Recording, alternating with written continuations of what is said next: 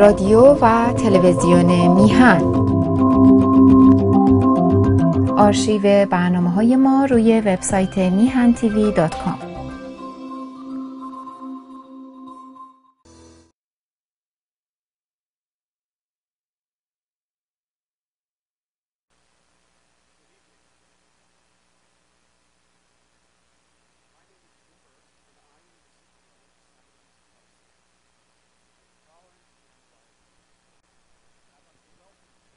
Special evening featuring a conversation with Crown Prince Reza Pahlavi.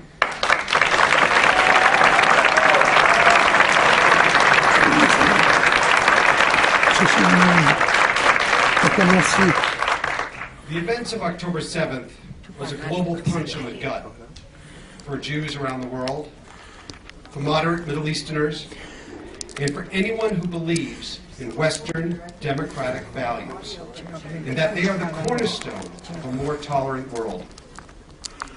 Yet the response, or should I say lack of response, was devastating. But tonight is proof we do not yield, we do not cower, and we will persevere. This is why organizations like ours must lean into the onslaught of hate with an unrelenting energy and sense of urgency.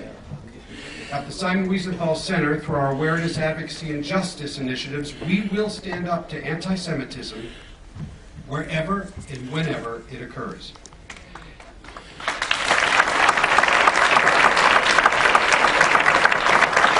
And through our education arm and our museums of tolerance, we will educate students and adults to teach the lessons of the Holocaust to promote tolerance. This year alone, over 100,000 middle and senior high school students, of which 90% are not Jewish or white, will attend a 3.5-hour guided tour featuring a Stand Up to Hate lesson. And that's just at this museum. This year will train over 10,000 adults, mostly police officers, and other law enforcement professionals in our Tools for Tolerance program. This year, some 40,000 families will stand up and step up to support Simon Wiesenthal and the Museum of Tolerance education programs. And that's so that we can continue to expand our impact. We exist to make sure that the story of the Holocaust and the people who perished and survived must never be forgotten. It is the seminal lesson of what can happen when hate gains control. If we've learned anything these past 115 days, and the recent attacks launched by Iranian proxies against American military in the Middle East, it's that we stand at the precipice, once again, of a world in which those who perpetrate evil have shown their ugly faces. So, what will we do? We speak up, and we do more. That's part of why we're here this evening. Crown Prince Pahlavi will share his perspectives on a range of issues, including the recent attack by Iranian proxy forces that killed 3 Americans and injured many more. Our Simon Wiesenthal Center Global Advocate, the Honorable Rabbi Cooper, and Crown Prince Pahlavi will then discuss the aspirations of the Iranian people to live free from the existing Iranian regime, discuss the true attitudes of the Iranian people towards Israel, and the implications presented by the looming threat of a nuclear Iran. As the current Iranian regime continues to speak of its clear intention to destroy the world's only Jewish state, Crown Prince Pahlavi is one of the most important voices from those within our community who seek a peaceful future between Israel and Iran.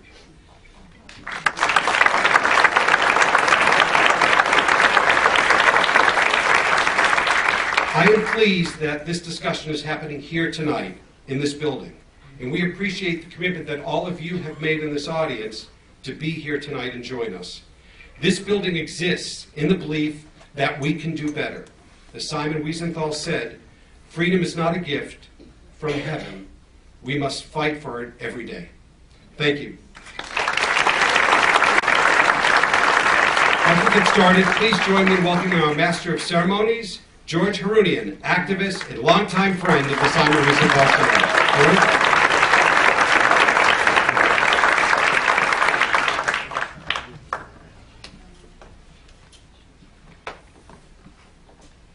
Thank you, Mr. Burke.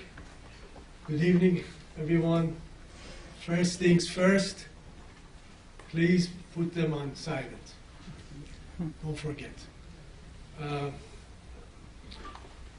like to thank, first of all, my mentor and good friend, Rabbi Abraham Cooper of Simon Wiesenthal Center, Associate Dean at the Simon Wiesenthal Center, for welcoming and allowing us to host this historic event. I'd like to thank my friend Mr. Eli Elishmereni, President of Iranian American Jewish Federation, along with its board members, for working closely with no-to-antisemitism.org to make this event happen. And I'd like to thank my dear friend Bijan Khalili for working with me. Ladies and gentlemen, tonight at this museum, where we learn and commemorate victims of man's inhumanity to other men, we also are taught about those in the world who are tolerant and treat others with dignity and respect. I speak here not only as a proud and thankful citizen of the United States, a country which has afforded me and my community the freedom to live in dignity, but also as a byproduct of the common history of two civilizations who for centuries have contributed significantly to mankind in various aspects. As an Iranian and as a Jew, I'm here to remind everyone that at no time in history since the liberation of Jews from the captivity in Babylon by Cyrus the Great has the destiny and future of Iranian people and Jewish people been so intertwined and mutually dependent.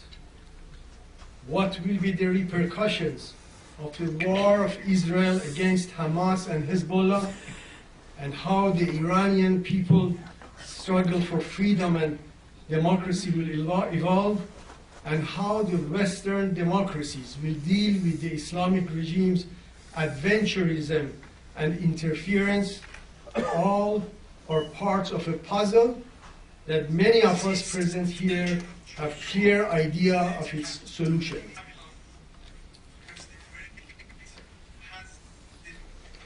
For many years, many have thought naively that the Islamic regime of Iran will somehow change its behavior through offering various incentives. It is high time for the leaders in the free world to realize that the ultimate solution is not the wishful thinking that the regime will one day change its behavior, but the real solution is change of regime in Iran.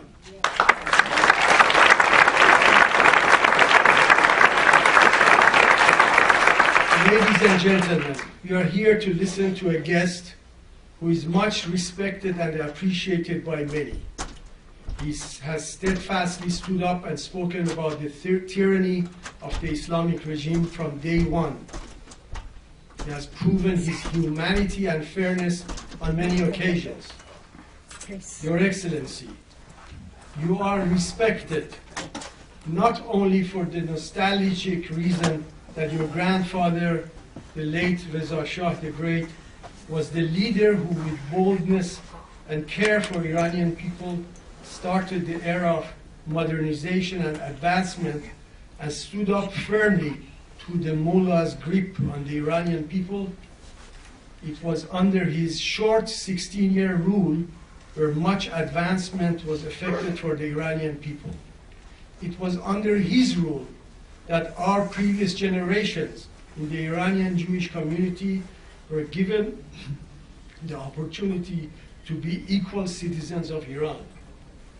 You are respected and appreciated not only because of your late father, the late Mohammad Reza Shah, who was the visionary for taking Iran forward under difficult challenges and now is being appreciated even more than before after the disastrous takeover by the Islamists. It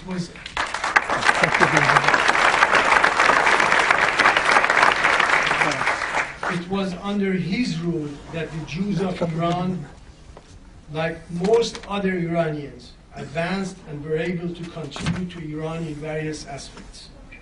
He was the one, with open arms, allowed the Iraqi Jewish refugees to escape the tyranny of the Ba'athist regime and either settle in Iran or leave for other destinations. It was during his reign that the thousands of Eastern European Jewish refugees fleeing Nazism were allowed to come in, and hence the famed Yalde Tehran, or Tehran children story.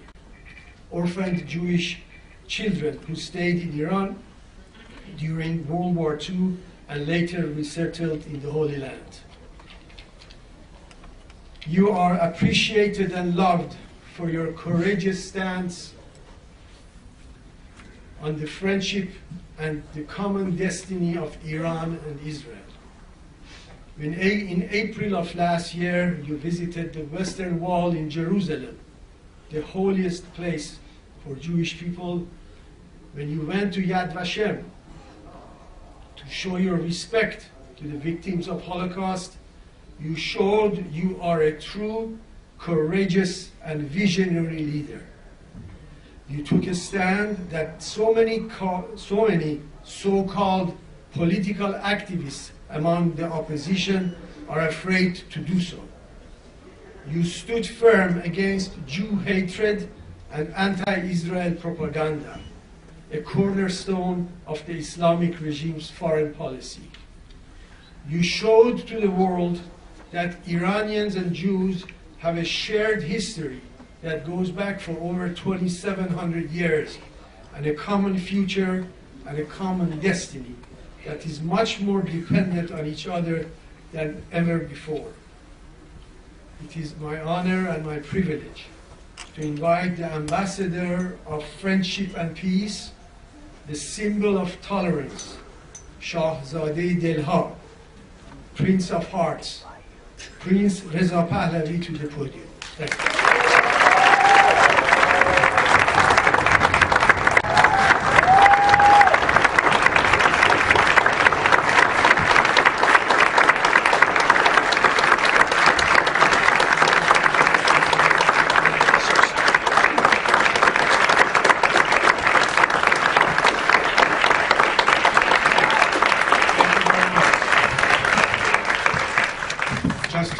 فارسی. امیران عزیز، درود بر همگیتون و سپاس از این که در این برنامه شرکت کردیم. Ladies and gentlemen, good evening. I'd like to thank Rabbi Cooper, the Simon Wiesenthal Center, No to Anti-Semitism, and the Museum of Tolerance for their kind invitation. I am glad to be back at the museum for this important conversation. Only days after International Holocaust Memorial Day, I am pleased to be here with leaders of the Jewish community, and particularly our Iranian Jewish compatriots.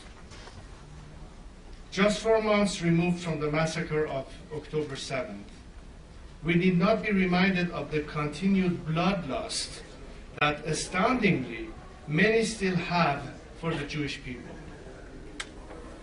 But walking through these halls is a particularly stark reminder of the grave crime perpetrated by a diabolical regime that the West tried to appease.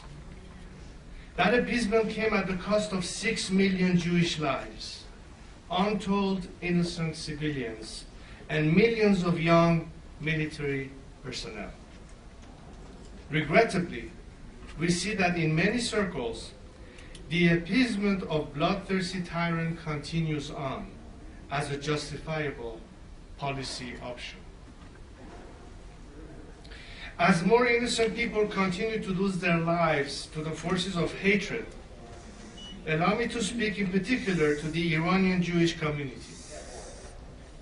For more than 4 decades, this regime has specifically targeted you, your leaders, and your community. Unfortunately, that continues today. I know you are feeling immense and indescribable pain. I know you have had friends and loved ones stolen from you. I know this pain because I too have lived similar personal loss and grief. You're looking for answers. You're looking for solace. You're looking for peace. Tonight I am here to remind you that while many in the world turn their backs on the victims of terrorism and on the Jewish people, the Iranian nation is turning towards you in embrace.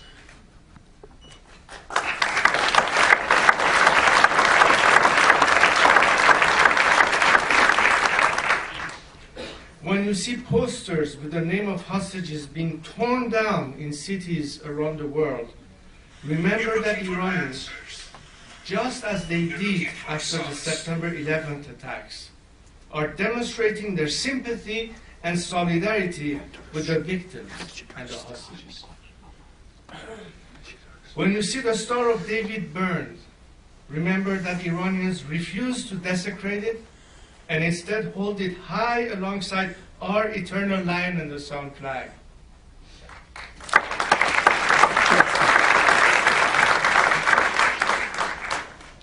When you see the rape of female prisoners defined as resistance, remember that Iranians know the truth, because they too suffered the very same fate in the Islamic Republic's prisons. When you see all of the hatred, and it feels like you have nowhere to turn and no place to call home, remember that you are part of the Iranian nation.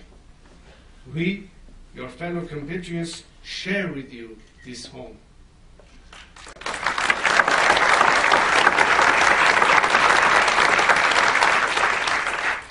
When it feels like you have nowhere to turn, you can always turn home. And know that for anyone who seeks to divide us, Iranians from Iranian, as a secular, democratic nation, we shall never permit it.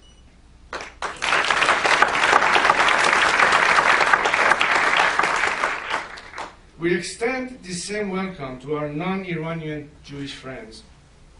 Iranians stand with you in this dark moment. Because even though we don't share the same nationality, we have a shared biblical history. We Iranians have not forgotten it. If your rallies across the world, you have seen Iranians standing alongside you and even standing up for you, inspired by the legacy of Cyrus the Great.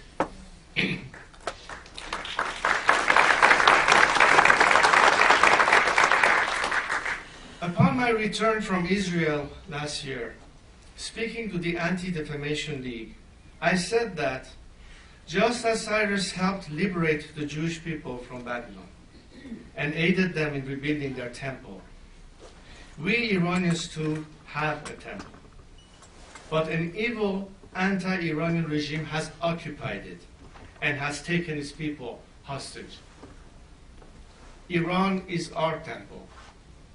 And my friends, we are facing a common enemy. Indeed, this evil regime is waging war on both of our great nations, Iran and Israel. And just like it did to the last diabolical regime the West tried to appease, this feckless policy is leading to more devastation and destruction across our region.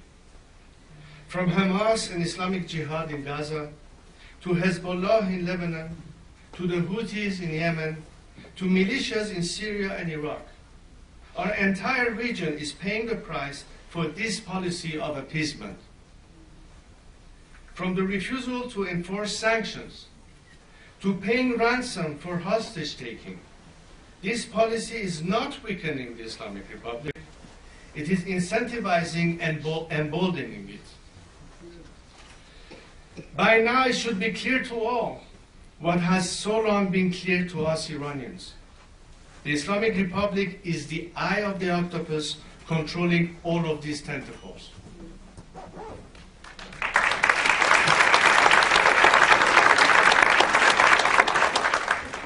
Attempting to appease this Goliath is futile. After 40 years, the time has come to give David a chance.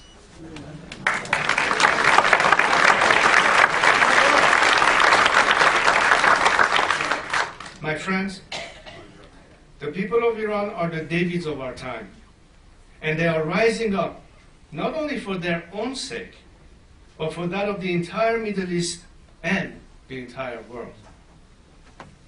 Despite more than 4 decades under this regime's reign of terror, they are not backing down. Indeed, they are doubling down in their fight for their liberation.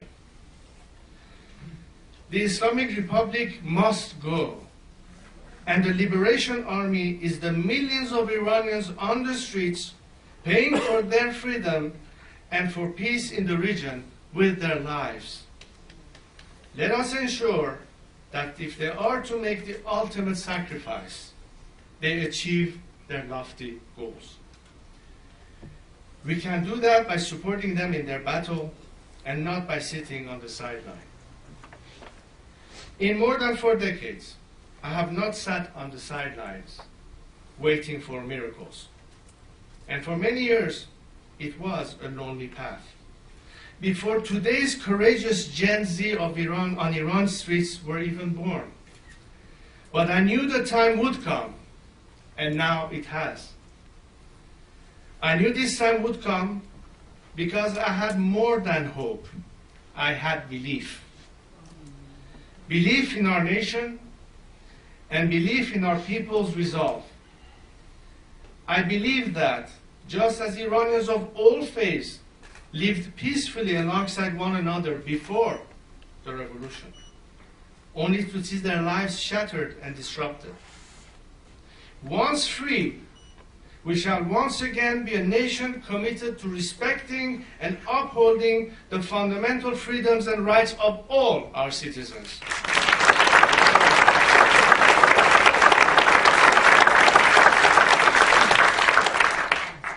In light of such readiness, the world, particularly those whose vital interests depend on fundamental change in Iran, must seize this moment and maximize our chance of success by giving us their full support. I count on you, members of the diaspora, and all friends of Iran, to join us in this campaign for liberation. Thank you very much.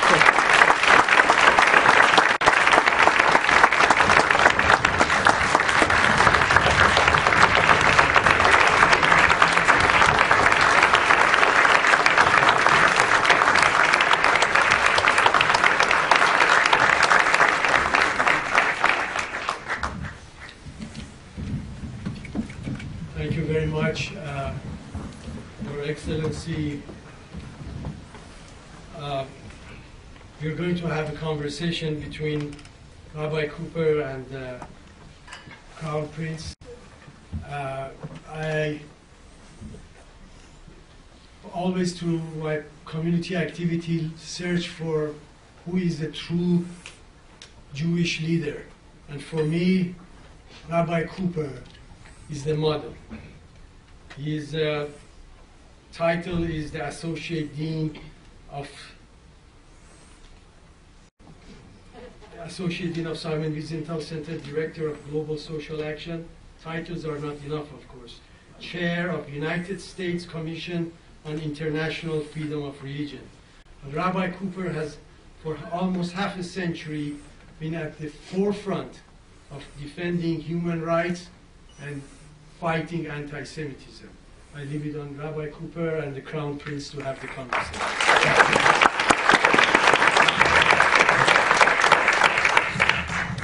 Excellency, if you'll just allow me, we were just here in this amazing hall in the Peltz Theater on Friday when we had Holocaust survivor bringing her spiritual strength and willing it over to a survivor from the Nova concert massacre.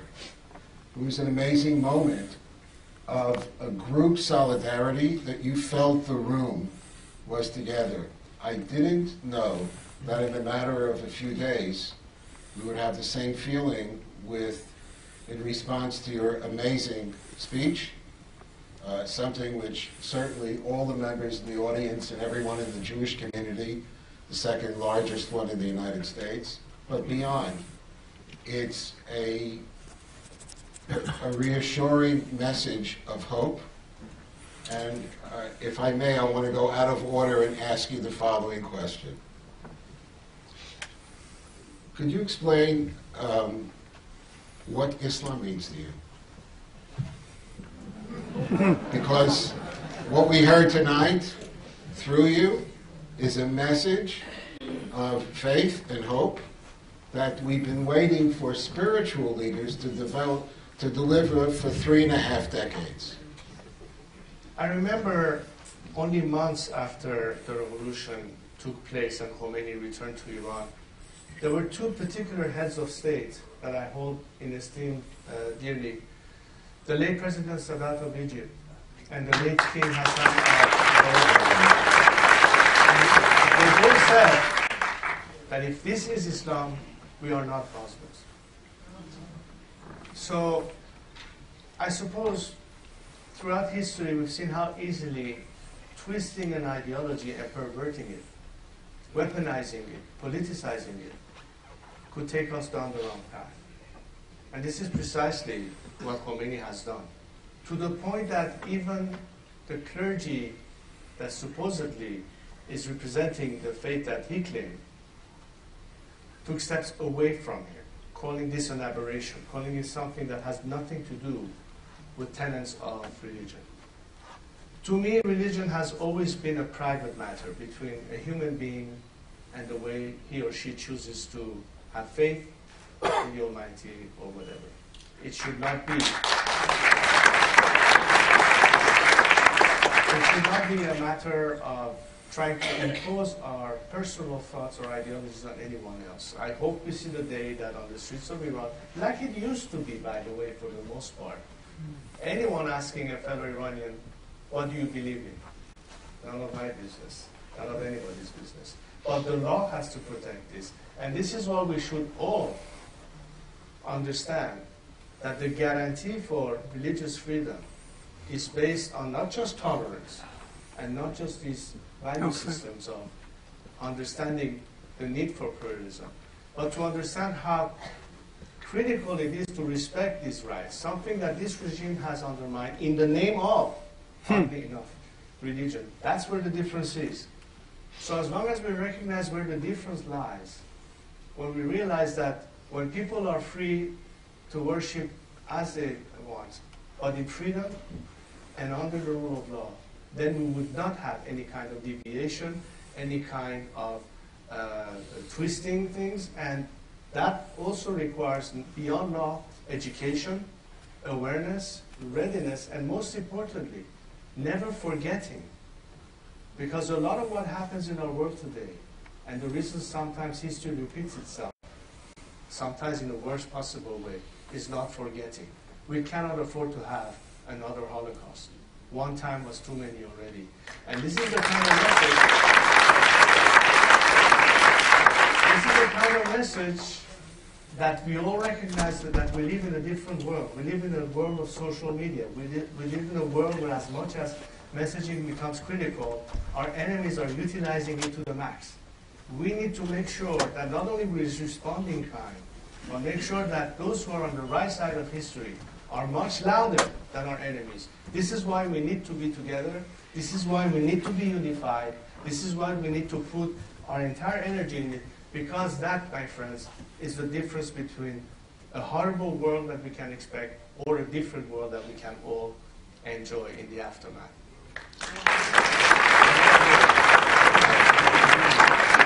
Just a follow-up to that unscripted question, by the way. The day after this regime is gone, you know, there's a famous saying it's true. You have 2 Jews, 3 opinions. But I've also met some of the representatives of different opposition groups from Iran. So I think Cyrus and these, we're kind of similar in many ways. The day after this horrific regime is gone, are you confident with the... Followed recently some comments coming from former reformists at least questioning the problem not be necessarily the reform-minded process, but the root cause of it being the revolution itself. And what do we need to move from here? Politically speaking, I think today's realization puts us on a much better path to go beyond this regime. So I think the conclusion as to whether or not this regime has to go is almost a foregone conclusion. Now we need 2 things. We need to make sure that they have maximum support. You have heard me talk to the world community, political leaders, lawmakers, and I've stressed the importance of a dual-track approach, how important it is to, in fact, implement maximum pressure, and parallel to that, give people the maximum support. These 2 elements combined will be enough to get rid of this regime domestically, still in the context of a controlled implosion, as opposed to leading to uncertainty and anarchy. But beyond that, it's a question of what happens after the regime collapses. Do we agree as a nation on a process of change that is democratic, that is a due process, that we can in fact prepare the stage for elections of people's representatives? So every aspect of Iran's future, the constitution, the formal regime, is open and clearly debated. Not behind walls. I want to see C-SPAN type coverage, so everyone knows every day what's being said and what's being argued. Because I really believe that if Iranians are given the opportunity to ultimately vote with a clear understanding of every angle, for the first time in their history, mind you, for the first time in their history have an opportunity to determine their future, I believe that we are there. But as I said, we have to move the needle from hope to belief. I'm not sure how much we have the belief. Why is it not quite there? I'll tell you why. Because maybe they're cynical. Maybe they've seen too many times world governments throwing them under the bus. Maybe they're afraid that yet again, if they go to the streets, they end up being executed, they end up being murdered, and still nothing has changed. Now, there are certain things we can't control. And I've always said to my fellow compatriots, we can only depend on ourselves, not counting on anybody else. But it will be so much better, it will be so much less costly to us, humanly and materially, if we have the support from those who are willing to stand with us. We need to form a coalition of the willing to overcome this regime who's trying to divide us. And that's why we need to understand the true meaning of solidarity in this critical time. And I think my fellow compatriots back home are far more united, but they need that extra element of support from the diaspora and the rest of the world. That's our job. That's your job here, living outside. Make sure that we can bring the maximum level of support for them. And for what it's worth, legislators have to listen to their constituencies. You have to make the issue of Iran a key issue in the upcoming elections this year. And why on this note? Why on this note? Whether you vote Democrat or Republican, let's take a page out of the Israeli experience. When it comes to Iran, we expect nothing short of bipartisan support for the liberation of Iranians.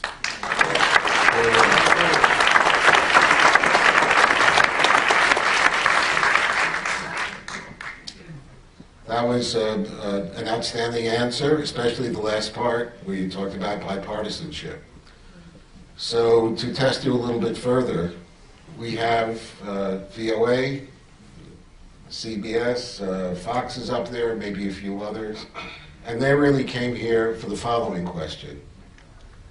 The United States just lost 3 of its finest soldiers in an attack obviously planned by the Iranians and carried out by their lackeys. We're well north of 100 similar incidents now targeting U.S. military in the Middle East. If President Biden hasn't called you yet, and if he does in the next few days, what is your advice to this administration in dealing with the continuing, not just threat, but violence targeting Americans? The wake-up call should be the realization that it is practically appeasement that has been implemented in the last at least couple of years, if not beyond. When I think of the way they rewarded hostage-taking by the regime by paying them ransom money, when we know that the called for oil sanctions actually are not being implemented, which means more cash at the regime's hand, which of course is not going to be spent on suffering people in Iran, but on reinforcing their troops and their proxies. What do you expect as a result? What do you expect? The best line that they could come up with was, don't. Are you kidding me? Did you hear Churchill say don't? Did you hear Ronald Reagan say don't? No, he said tear down that wall.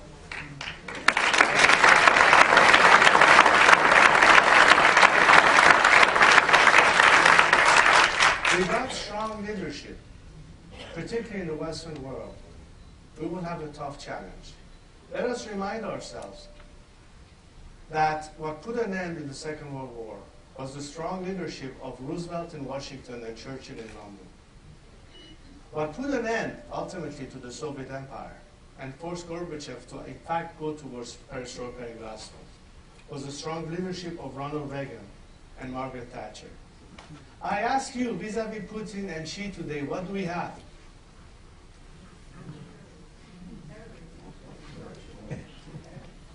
Just a question. But all I'm suggesting is that if there's any dependence by decision makers,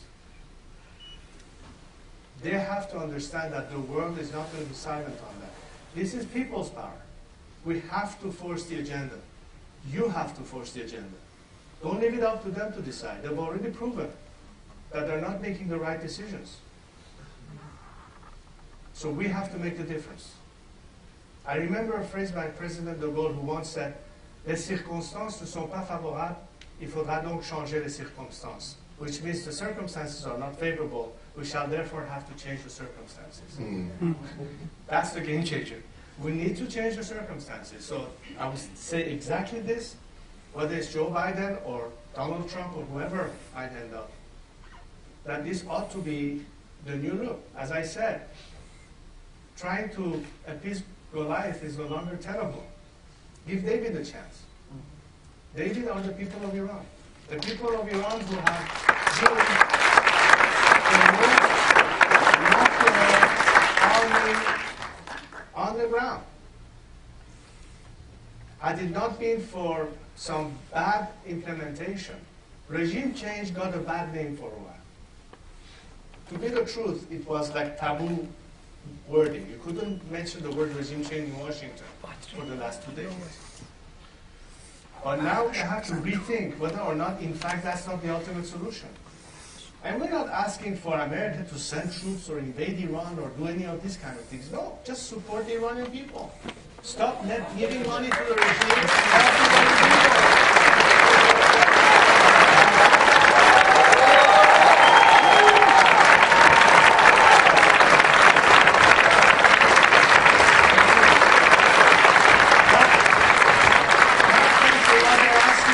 Make sure that they are not disconnected from the world. Make sure they have access to the internet. Make sure that they can get the Starlinks and others helping out there, and so on. Why don't we ask legislators, as long as the law allows it, to use the frozen assets of the regime that in fact is the Iranian people money to in fact fund strike funds so we can help our workers. Exactly. American taxpayer or French taxpayers or German taxpayer before our own money could be spent. Well, that's a matter of changing policy. Why not changing the policy that right now prohibits any means of transferring money back home to help a family? Every one of you could sponsor one family in Iran for small amount of money, but give them a chance to, in fact, be able to stand on their feet and take the risk of going on a strike. That's the quickest way to paralyze the regime. We don't need to go on the streets and get shot at all the time. We can stay home and refuse to go to work. In 3 months, the regime will collapse, if not sooner, if that was able to be done. Okay.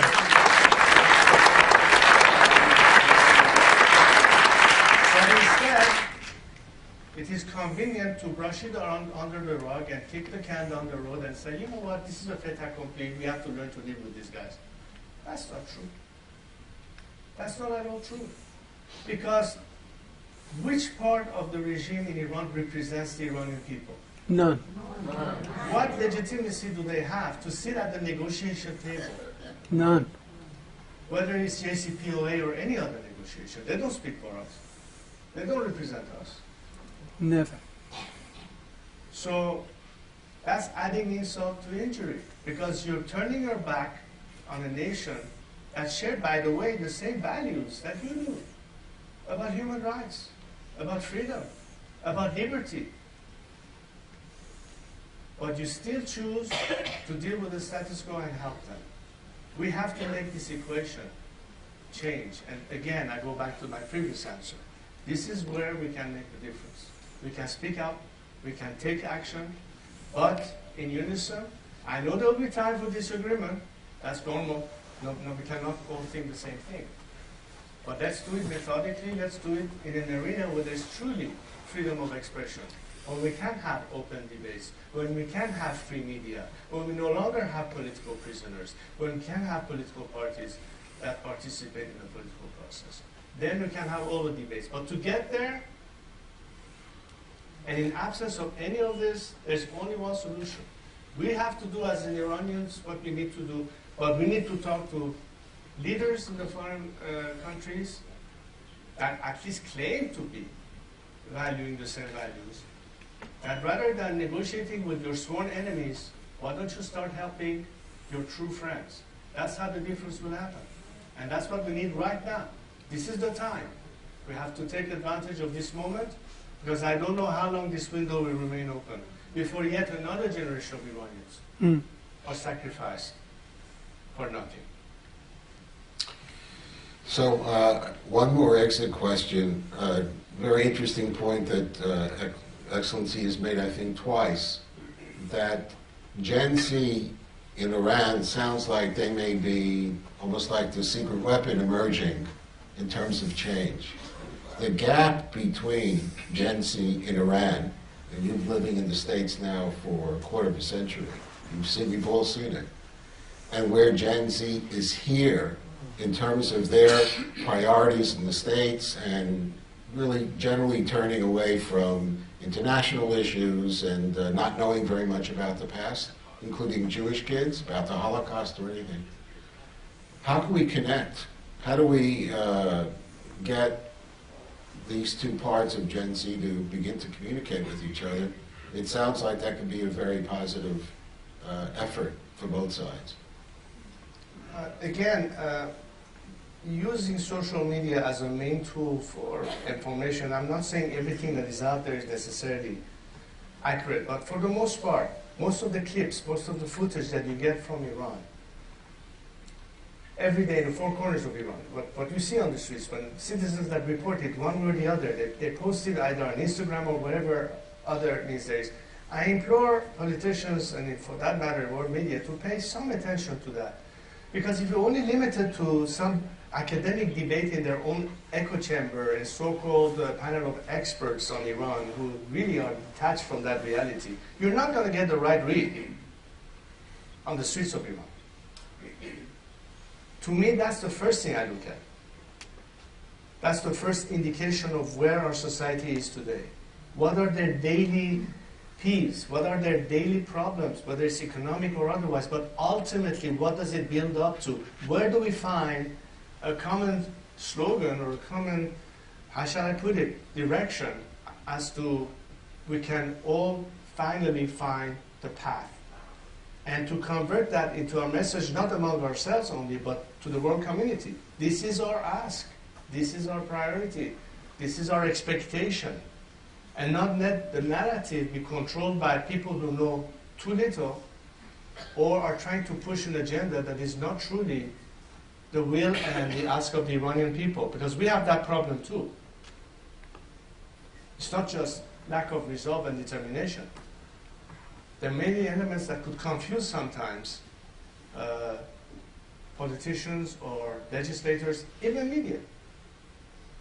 So I think one of the crucial elements is a lot of messaging needs to happen. And one of the, I guess, it's not a matter of habit, but when I first started, I remember my years in Cairo, I'm talking at the very beginning, you could hardly get an open line to just dial a number to call, I don't know, Paris or London. Same thing when I was in Morocco. Today on your cell phone, you could be in the middle of the desert with your smartphone and you're connected to all sorts of different platforms and you can communicate instantaneously. It's a different world we live in. It's a tool that despite the regime's attempt to curb, despite trying to force you to be disconnected, or if you need to have filters or VPNs or what have you, the fact is they recognize the power, the potential that exists for this communication.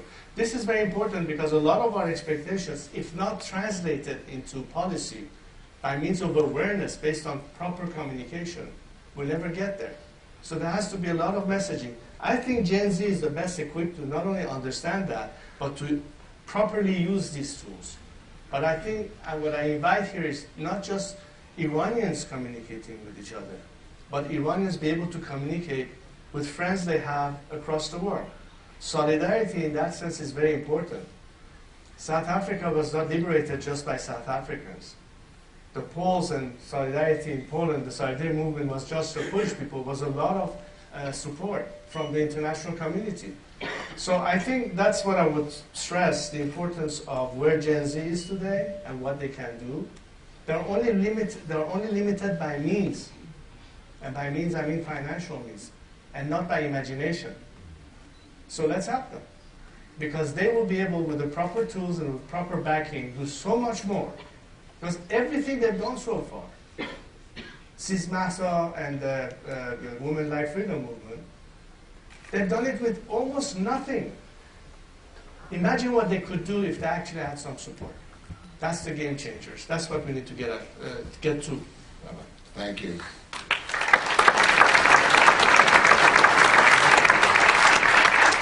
Two last questions. You've been amazing with your time and with your openness. You recently visited Israel.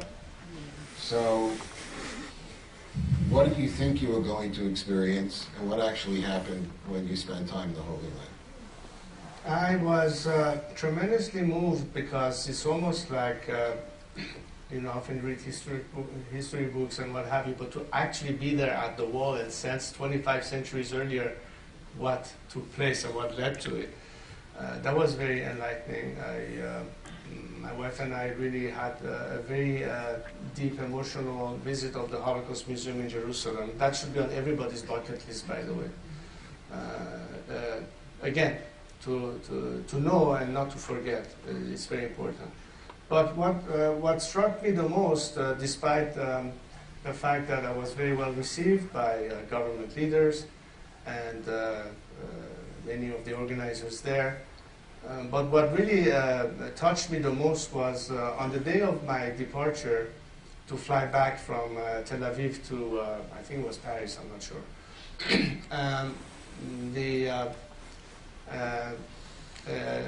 Gila Gamliel, who was our host and the coordinator, and her husband took us to some cafe right by the, I don't know what you call the street right next to where, it looks like Venice Beach. All the volleyball and people jogging and all that. And then average Israeli citizens will walk to us, emotionally hugging us, taking pictures, selfies, you name it.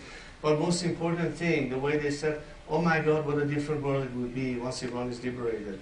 That's what we want, to have that relationship with Iran, and how pivotal it is for our two countries to have that kind of relationship. This is not some politicians saying it. I'm talking about normal people. You saw the reactions of Iranians days after the unfortunate attack, as the regime was trying to orchestrate a pro-Hamas or pro-Palestinian action, and in a couple of soccer matches in Iran, and I don't think I can repeat these words. Because I'll cover my ears. you're going to hear a lot of bleeping on whatever the media will broadcast. But it was a clear answer of people. I'm not talking about people outside of Iran, mind you. It's much easier to do this in Berlin or London or here in Los Angeles. In Iran proper, under the watchful eyes of the regime, openly saying, you know where you can take that flag. And at the same time,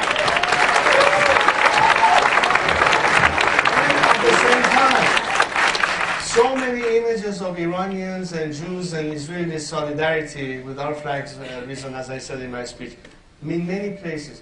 That doesn't happen by coincidence. This is not an orchestrated campaign. This is a genuine sentiment, a pent-up sentiment of a nation that has been so humiliated that when they once were traveling the world, most of the time without a visa, when an Iranian passport was respected, and now how we are perceived, imagine that sentiment.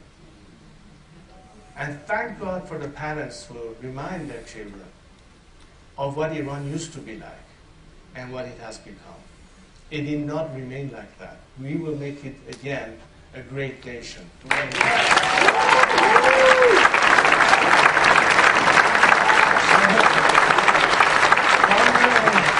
Somewhere better than it ever was.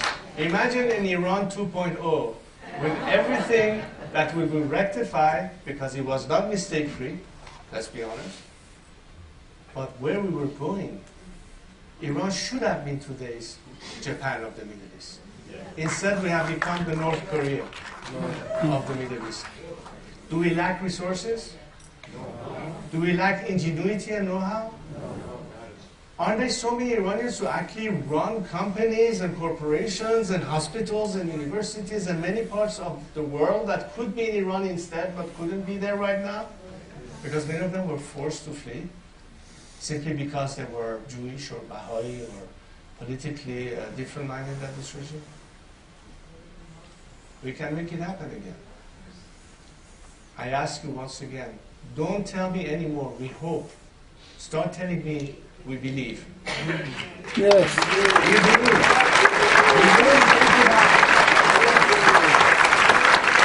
I believe. So to close, we want to make this an interactive point of reference. If you've been watching, your eyes had to go to that amazing photo of the women who led the last sustained public outcry. So we're going to challenge everyone here in the audience to think about the people they represent, your people. What are you prepared to do for them? And I'm going to ask His Excellency to take another look at that visual. And if you can just encapsulate, if she was here right now, what would your promise to her be? You know, I've been talking to families of many of our victims. I won't name names for discretion reasons, but victims during this movement, people who have been incarcerated, imprisoned, executed. Unfortunately, it keeps going on as I speak.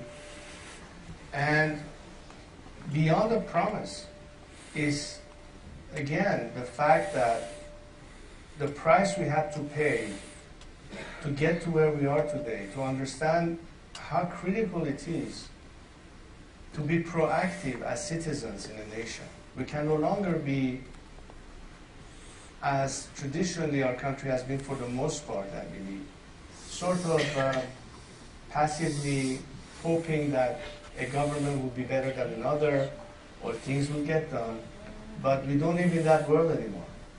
We have to believe that every single citizen and his or her voice is critical in this participation in building a country. You cannot just pass the buck to some authority and say, you get it done, we'll just sit back and watch. As Kennedy once said, ask not what the country can do for you, but what you can do for your country. That philosophy cannot be more true today. Exactly. Because the protests that you see, the price they're willing to pay means that they're not going to take no for an answer. They will demand transparency, they will demand accountability for the people they put in charge, and that's part of the responsibility, a civic duty of citizens, to be their own watchdogs, to make sure that beyond the structure of government, civil society in Iran thrives, that we have the right NGOs, the right institutions. I want to use an example. For instance, talk about their rights. It doesn't matter how many good laws we have in our system. It doesn't matter how well protected they are under the law. I bet you as we speak right now, at least half of Iranian women don't even know what they're entitled to begin with, as their normal rights. Do we have, and should we have in the future, institution that gives them added protection? If a woman is battered in the family by a husband, or a daughter is molested, or sexually abused, or anything that forced them to leave the house, do they have a place or a shelter to go to? Can government only do that? No, it goes beyond that. We have to learn from other countries and what they are doing to strengthen our society, give all the equipment, the tools, the knowledge, the know-how, and the implementation to do that. But to change that mindset before we have to protect them legally, I think, again, I go to the issue of a cultural change. We need to have a change of culture. Farhang sazi, as we say in Farsi. That's the most critical part. It starts at the nucleus of your homes. It starts in our schools. We even have to start thinking of how to educate teachers so they can then educate our children. I don't know how many lawyers we have today that know anything beyond Islamic law. The minute the regime collapses, we have to at least go back to the previous laws, because while we are in transition, there are elements that will happen that cannot be treated under the current laws. Imagine divorces, inheritance, a lot of things that can happen in transition. There's also the issue of transitional justice. I'm talking to a whole host of people, legal experts to agree those issues, economists to think about what will happen next short term, a roadmap to recovery. This means engaging everyone. It's not just a political exercise. It goes well beyond that. So I think these are the critical issues. And I suppose it's not a promise, it's a commitment to focus on what is most critical, in my view, in my humble opinion, as the nuts and bolts of laying the foundations right. And this is where that messaging is going to give them more understanding of how they can go down that path. We're not going to decide for them, but we have to give them the best means to have the best choice possible so they can then make the ultimate decision. It's a process, and my first commitment, and as I always promised, my entire mission in life is to make sure that I steer this ship out of troubled waters, get them to a safe shore, and lay the groundwork for a democratic transition to our future with their participation, because it is then that they will be able to be involved in the process. And that, I think, is the difference between something we never had in that sense in the past, and that's what we ought to have to start on the right note for our future.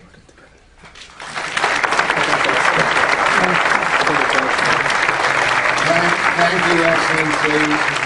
I think we give an amazing insight as Iran is between past and future, not just the snapshot of a situation, but the vision of a true leader. We're grateful you've come back to visit us, and the next time perhaps we can meet in Tehran. God bless.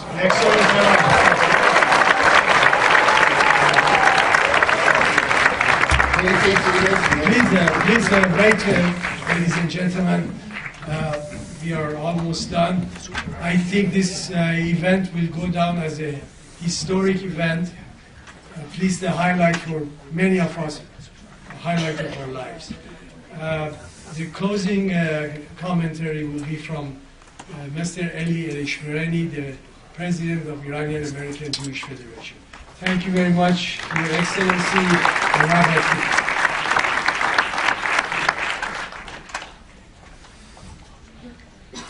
Thank you, George. Your Excellency, hundreds of people here, and millions of people around the world love and admire you.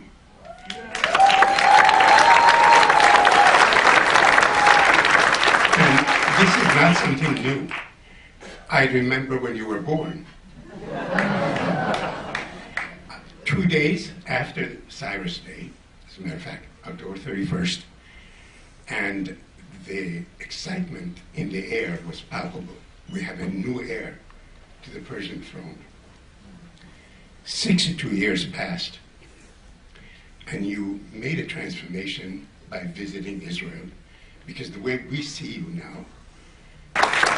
So for a long time, we were thinking about hope.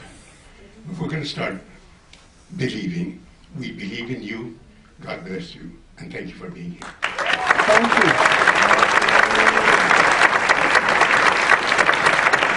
Ladies and gentlemen, this is the conclusion of the program.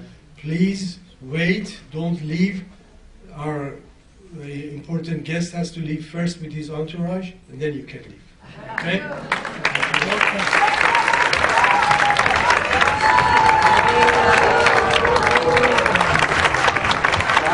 خب